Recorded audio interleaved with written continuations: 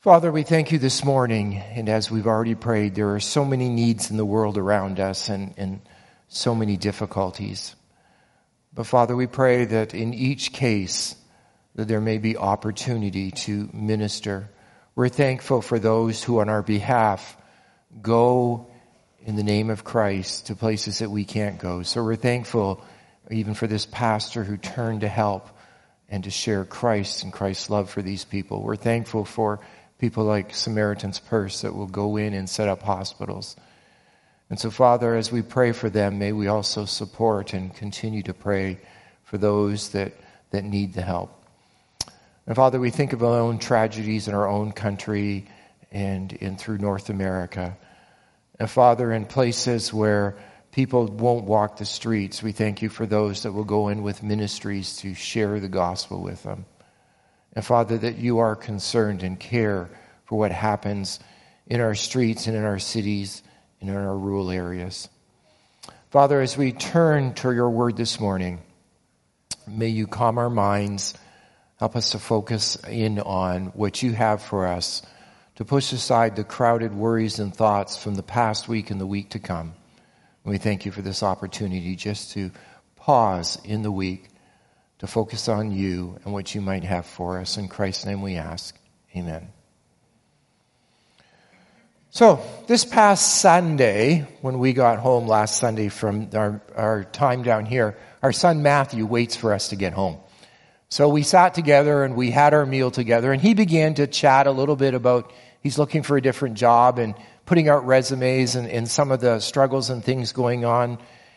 And all of a sudden I had this very strange feeling come over me. Has anyone ever experienced deja vu? Right? Yeah, like you've done this before or something like that. Well, there's an estimated, by the Cleveland Institute, they estimate that 97% of people experience deja vu at least once in their lifetime. So if you haven't experienced yet, there's still hope.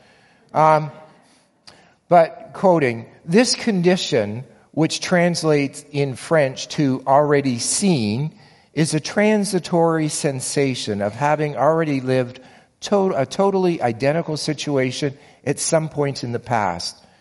Deja vu is a false sense of familiarity.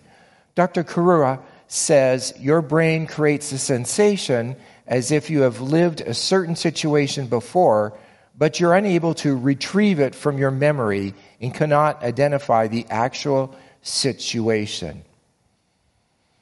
Well, if Jonah thought he was having deja vu as we begin chapter 3, he really wasn't. What Jonah was doing was living out the consequences, and he was living it out in real time.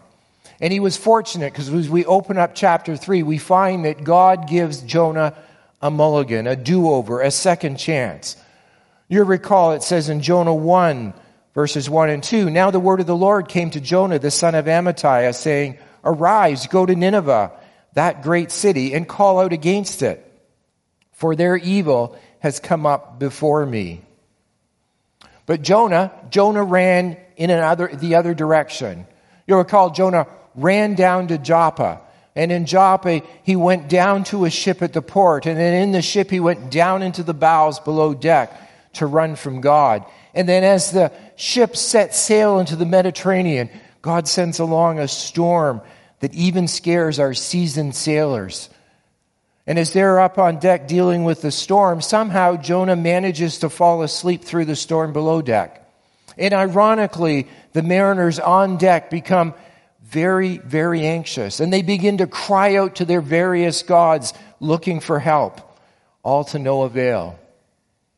And while the captain goes and gets Jonah and he urges Jonah to pray, Jonah simply rubs the sleep out of his eyes. And eventually he joins the others up deck as they partake in the old custom of casting lots. And upon losing, Jonah comes up with this wonderful, brilliant idea. Just pick me up and throw me into the raging sea. That will stop everything. Again, ironically, we witness here these pagan men show more concern for the soul of one Jewish runaway from God than Jonah did for all of Nineveh. Unable to outrow the storm, the sailors finally consent under duress, and they take Jonah and they throw him in. And as Jonah's body splashes into the sea, the raging storm begins to calm. But there's another stirring. The stirring this time is in the hearts of our seafarers as they humble themselves before God, and they begin to offer sacrifices, and they begin to worship the God behind the storm, Yahweh. Now, if this was a play and you and I were watching this play, the curtains would close. And as the curtains closed, the scene would change. And that scene would open up to Jonah sinking to a watery grave. And as he sinks, he calls out to God, which leads to a prayer of thanksgiving as God rescues him. But in that thanksgiving prayer, there lacks any repentance for the disobedience of the prophet. And remember, in that prayer, he promises to make vows and sacrifices, which obviously didn't happen in the fish. But as you read the book, it doesn't happen anywhere in the book. You'll not find a record of that happening. The next, Jonah is vomited up onto dry land, which was likely a comment on his willingness or half-hearted willingness of being neither hot nor cold about this idea of going to Nineveh.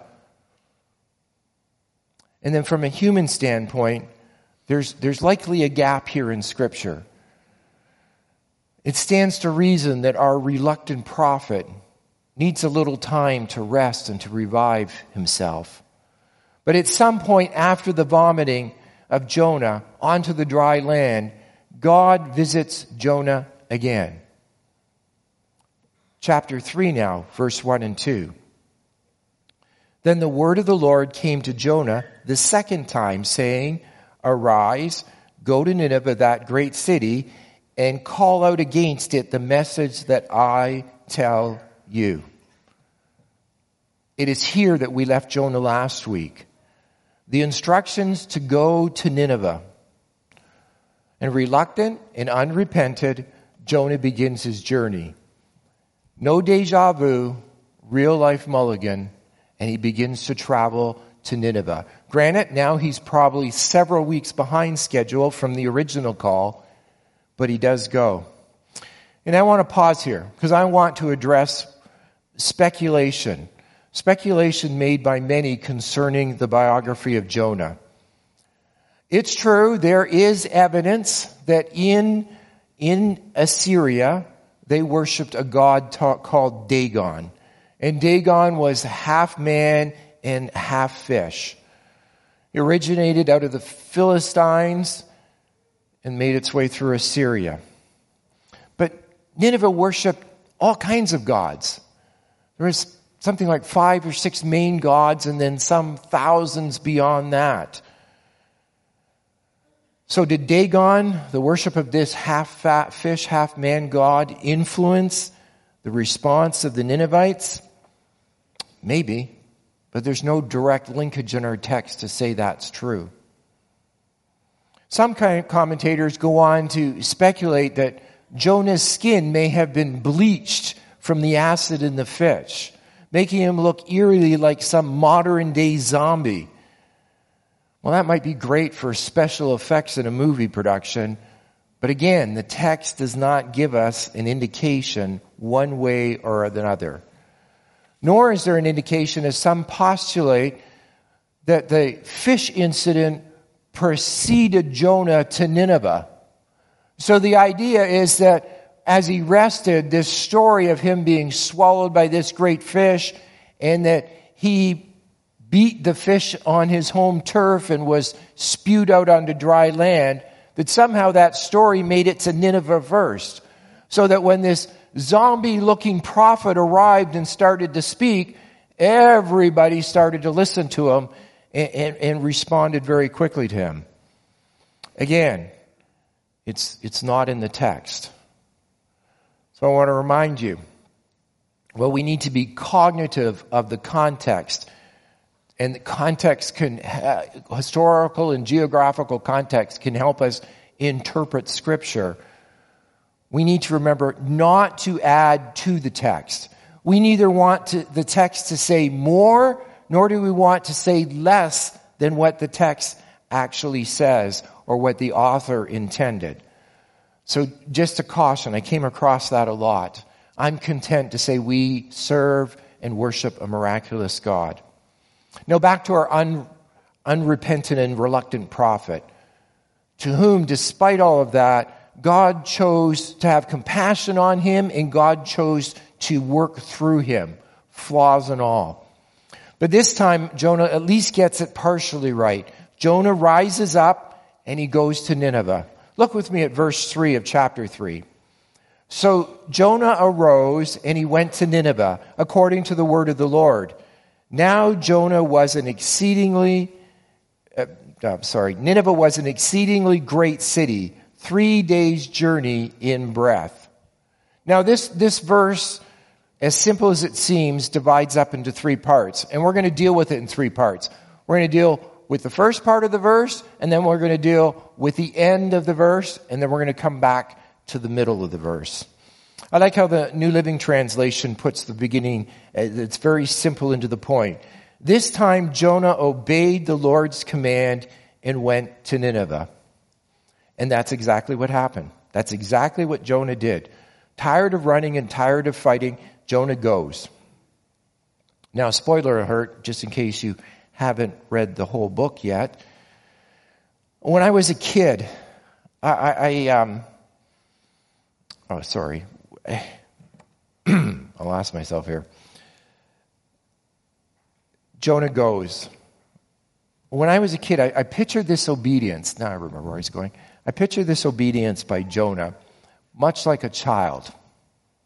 So remember when you're a child, we've all been children one time or another, but remember when you were a child and you were told to clean your room? And you drag your feet at it, and you drag your feet at it, and then either mom and dad might say something, or you begin to think to yourself, wait a second, if I don't clean my room, I'm going to miss out on dessert. So you don't necessarily clean your room because you're supposed to clean your room. You reluctantly clean your room so that you can have dessert. Jonah was the same way. He's going now, not because he really wants to, but he's reluctantly going because of the experience he had. Hence, we refer to Jonah as the reluctant prophet or the pouting prophet. So he goes and he obeys, but not willingly, not of an open heart. Now to the end of the verse.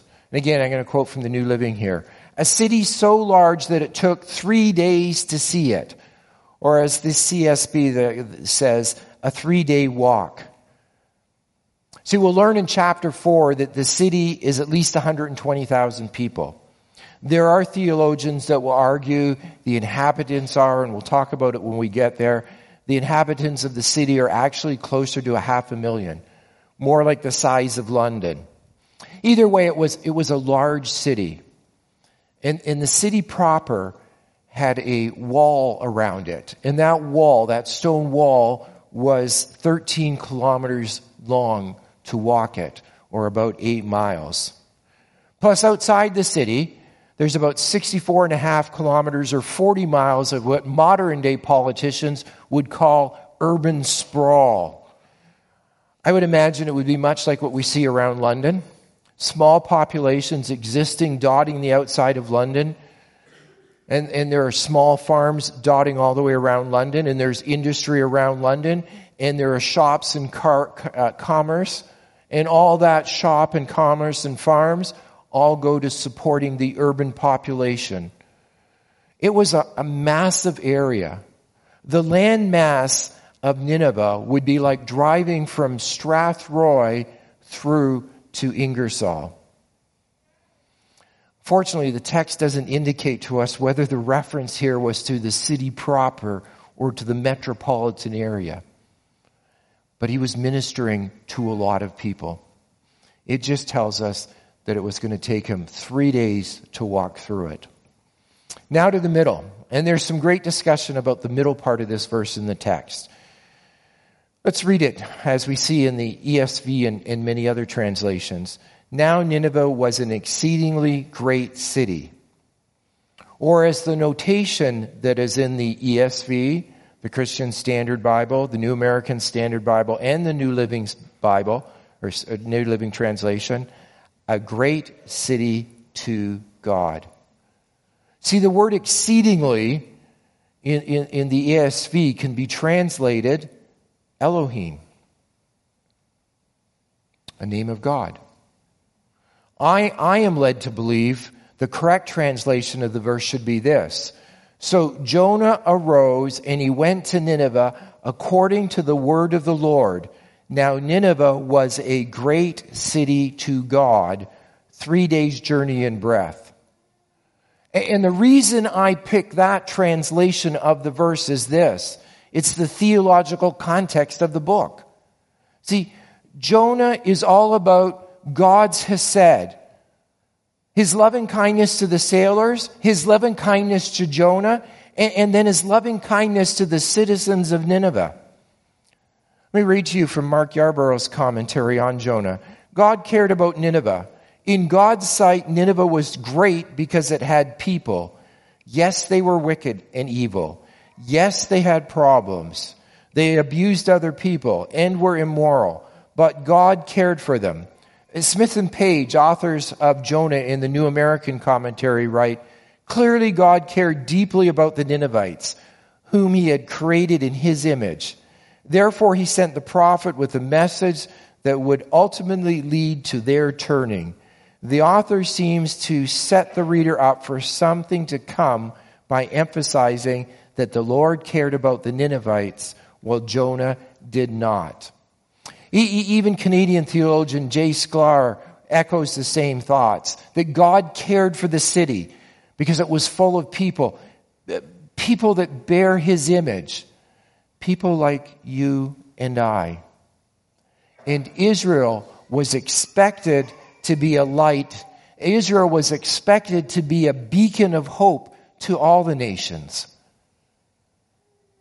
In Genesis 12:3 we read, I will bless those who bless you, and him who dishonors you I will curse, and in you all the families of the earth shall be blessed. Now this isn't necessarily just future tense. Gentiles were not just waiting for the birth of Christ before they'd have an opportunity to come to Yahweh. The book of Obadiah was a rebuke against the nation of Edom. The book of Nahum, like Jonah, was another rebuke to the Ninevites. Then there's records of Gentiles who indicated that they believe in Yahweh and they praise him. Hiram, the king of Tyre, in 2 Chronicles chapter 2. Then we have the queen of Sheba in 1 Kings 10. Then in Daniel chapter 6, we have King Darius of the Medes. And don't forget Nebuchadnezzar, who was punished by God, repented, and then was restored to his senses, and then he praised God. See, sometimes I wonder, in our technical wonder and gadgets and our civilization today, that we, through, also our mass media portrays people of past civilizations to be stupid, that we really sell people of past civilizations short. I don't know exactly how much they knew or how much they comprehended, but as I read the scripture, there seems to be an indication of interacting. There's this sense, I guess I could put it, this sense that people around Israel, the nations of the world, knew who Yahweh was. Just like today, people around the globe know Jesus. They know about Jesus. Many do, but they still reject Jesus. Galatians 3:8-9. And the scripture, foreseeing that God would justify the Gentiles by faith, preached the gospel beforehand to Abraham, saying, in you shall all the nations be blessed. So then those who are of faith are blessed along with Abraham, the man of faith. So yes, there's a sense which Christ blesses all of us and that opens the door for the Gentiles for salvation. But we still see in the Old Testament people coming to God that were not Jewish. So while Israel was God's chosen people, I don't believe it meant God was not at work in the hearts of Gentiles. So keep those thoughts in mind as we look at Jonah and his task, and look at verse 4 as he heads into Nineveh. So Jonah began to go into the city, going a day's journey, when he called out, "Yet 40 days and Nineveh shall be overthrown." Not a lot to go on there, is there? In the Hebrew, the word used for overthrown is the same word used in Genesis 19 with Sodom and Gomorrah. You'll remember what happened to those two towns, and they didn't fare well. A few of the translations, a few of them spare the reader having to look up anything and simply state what's going on, as this Christian Standard Bible does. In 40 days, Nineveh will be demolished or destroyed. In Hebrew, Jonah has a 5-word message. That 5-word message gets a lot of debate in theological circles. Some scholars believe that this is just a summary of what Jonah had said. That the message would have had more to it. Would have told them who the message was from, and he would have given them a sense of hope in the proclamation that if they turned from their sinful ways and called out to God, he would have given them some hope. But however, the implication of the text, as Jonah preached, is that Jonah preached a one-sided message. 5 words.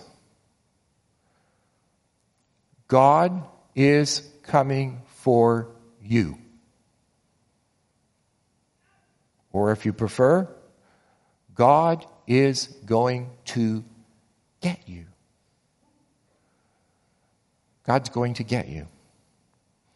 Well, one-sided messages are seen in the Old Testament. Most often, these messages are coupled with a call to repentance and a call for hope that if a person will change their heart, God will forgive. 2 Chronicles 7:14. If my people who are called by my name humble themselves and pray and seek my face and turn from their wicked ways, then I will hear from heaven and will forgive their sin and heal their land. In Isaiah, same type of message. Seek the Lord while he may be found. Call upon him while he is near. Let the wicked forsake his way, and the unrighteous man his thoughts. Let him return to the Lord, that he may have compassion on him, and to our God, for he will abundantly pardon. So regardless of the messaging, if there was something excluded from the text and we don't have it, or if Jonah only preached 5 words, what happened here is nothing short of a miracle. God was at work in the hearts and minds of these people. Look at verse 5. And the people of Nineveh believed God. They called for a fast. They put on sackcloth, from the greatest of them to the least of them. Now, does this mean that everybody in Nineveh got saved? That all 100% came to faith? Well, it doesn't have to mean that. Think of an election here in Canada. At the announcing the winning party, they'll say something like this. Well, the people of Ontario supported candidate A, and he won by a landslide. Well, does that mean everybody supported candidate A? No, but a majority of people did. So this doesn't have to mean 100%, but a majority of people, there was this great revival. And 40 days isn't a long time. It isn't a long time to get the message out, especially in a pre-social media, pre-cell phone, pre-computer technology time. But as they heard, the citizens of Nineveh started to show outward signs of cultural repentance.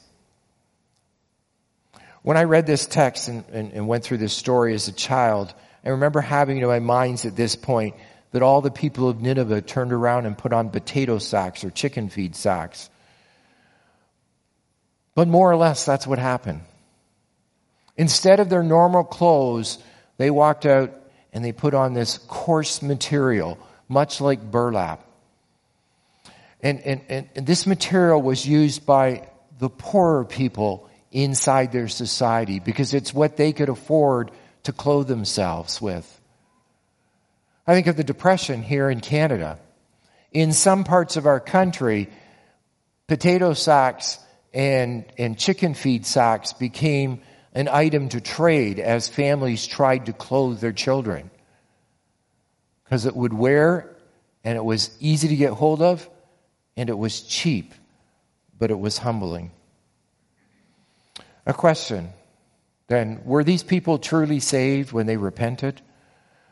But salvation is always based on grace by faith.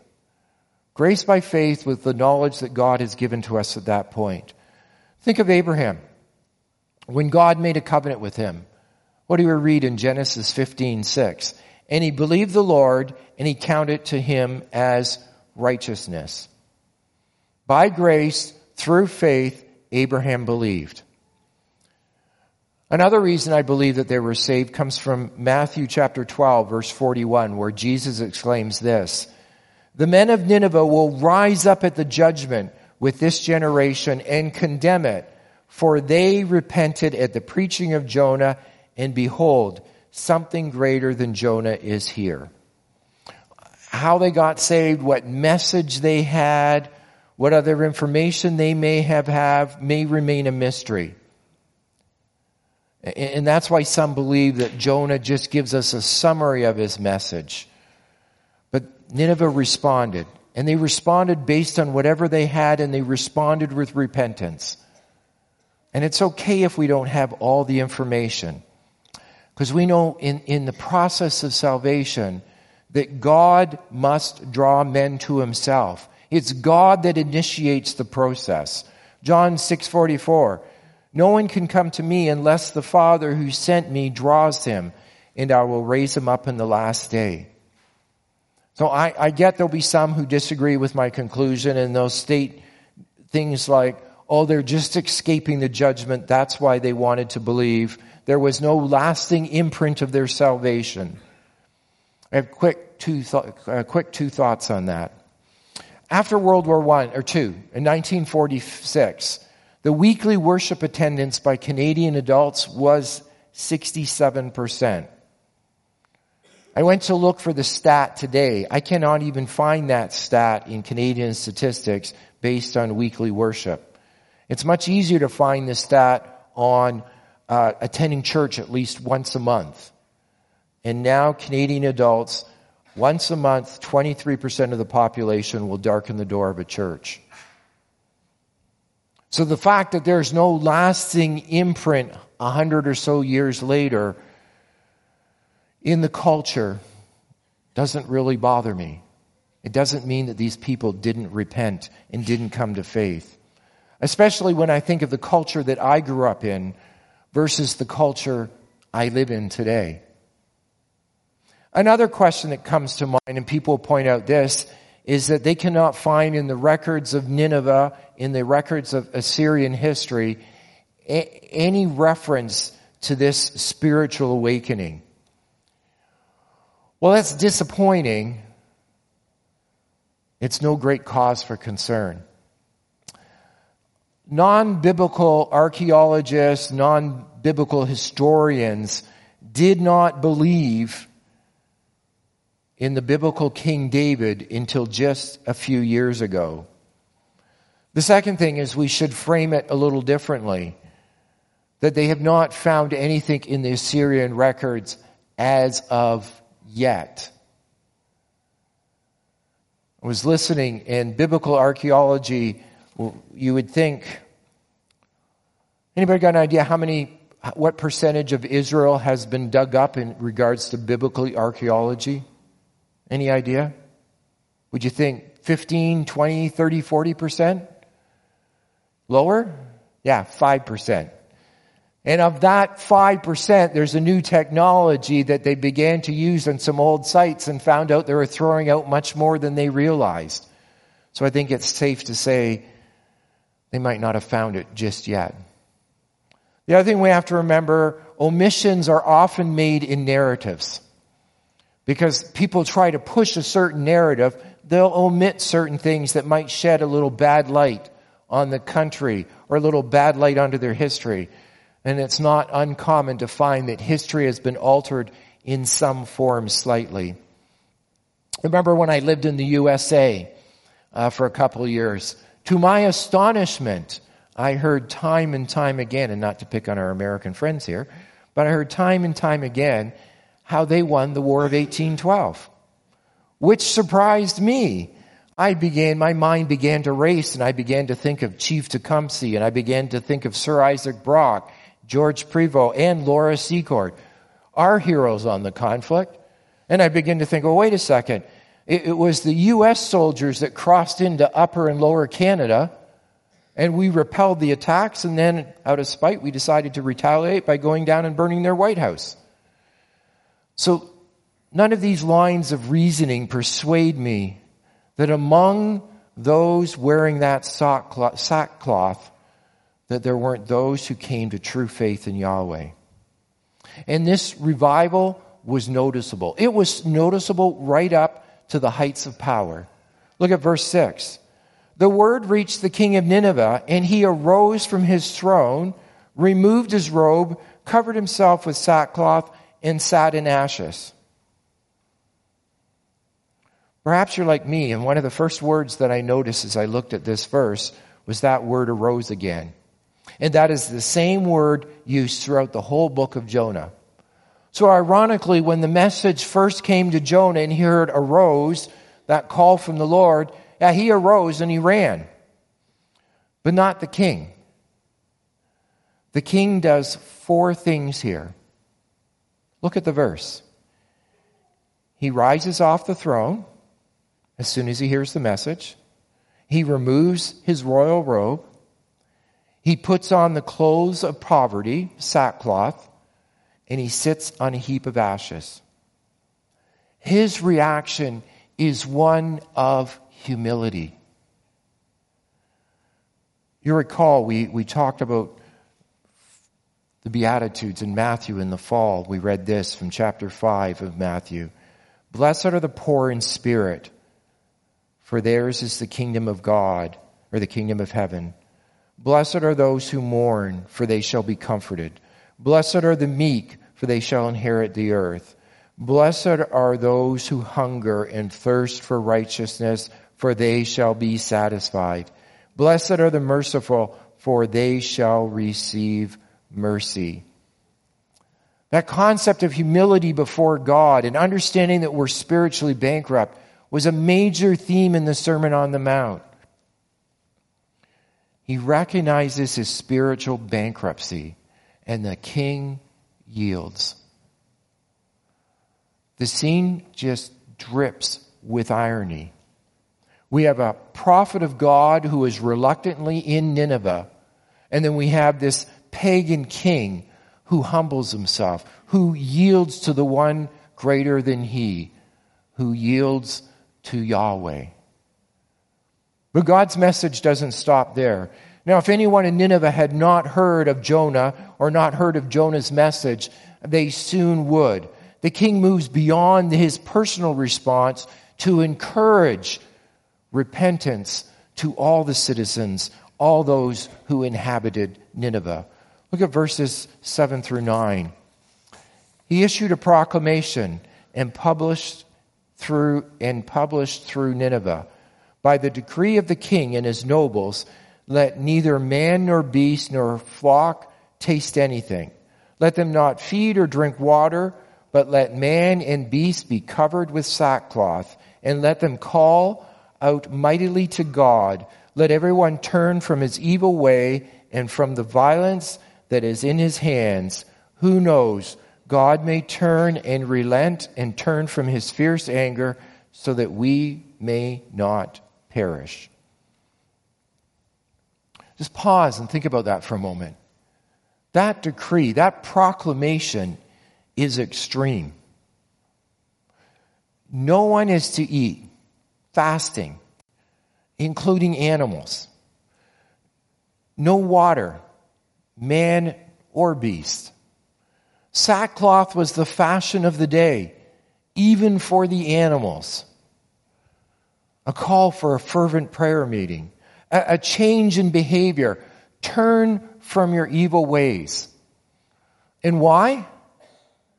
Perhaps God will relent. Perhaps God will change his mind about our destruction. I want to pause here. Repentance is a word that we've used a lot over the last few weeks.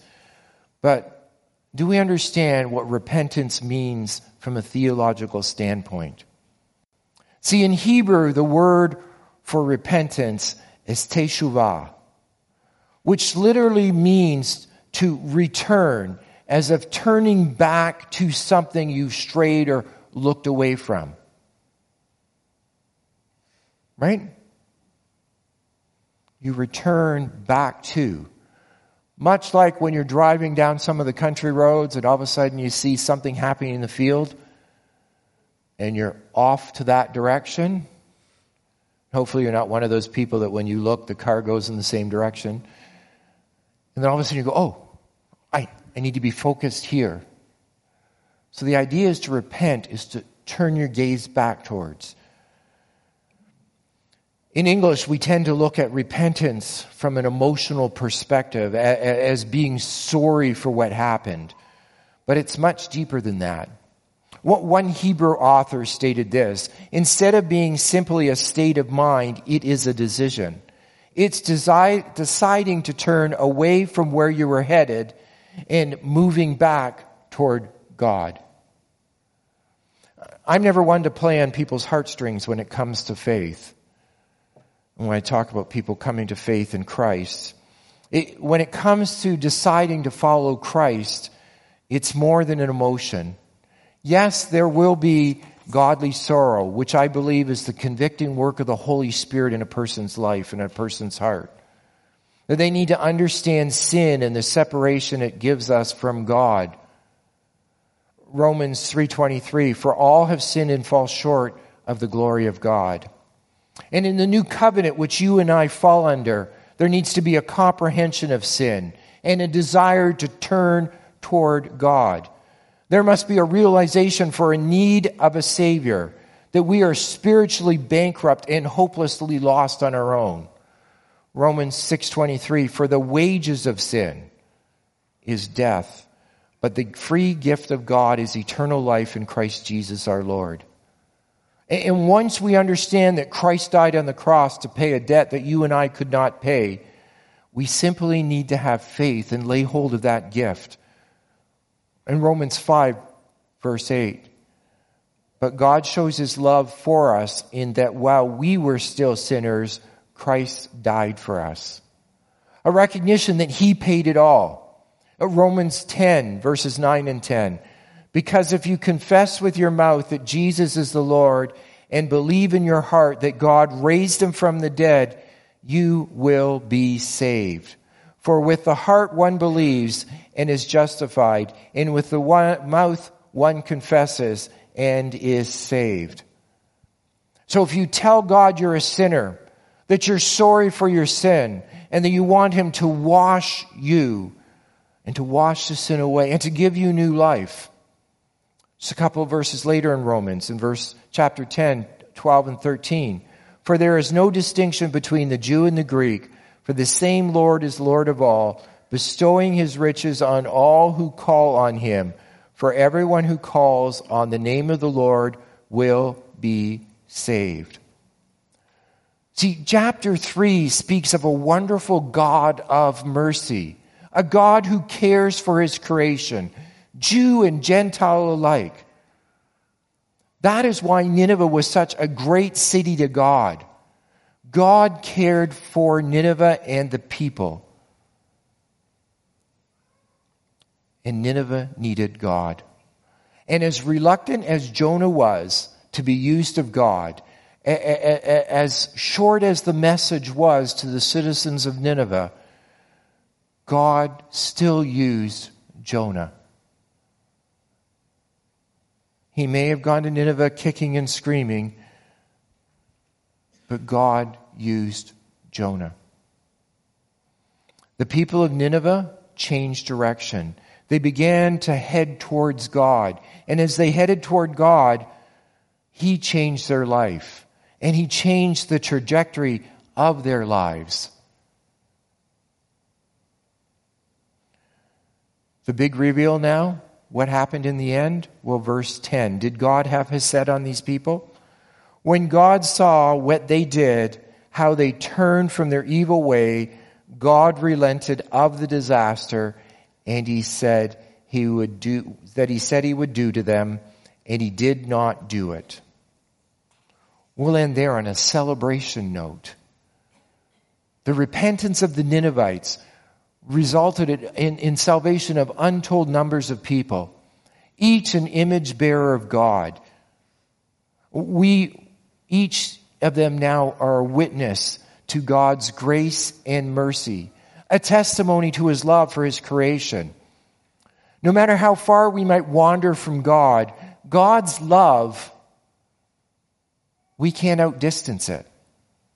We can't go beyond the point of where he will not reach out, where we can not be saved. For those who have believed already and have placed our faith and trusted in Christ, in the work on the cross for us, it's a lesson that we should never forget. And it's a story of gratefulness that needs to be told and shared to the world around us. It's in that story that will impact the world for the greatest. It's not in political statements. It's not in marching or writing MPPs.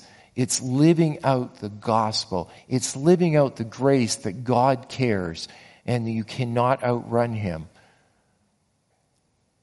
It's showing people that God can work in their life if they will just yield and humbly come.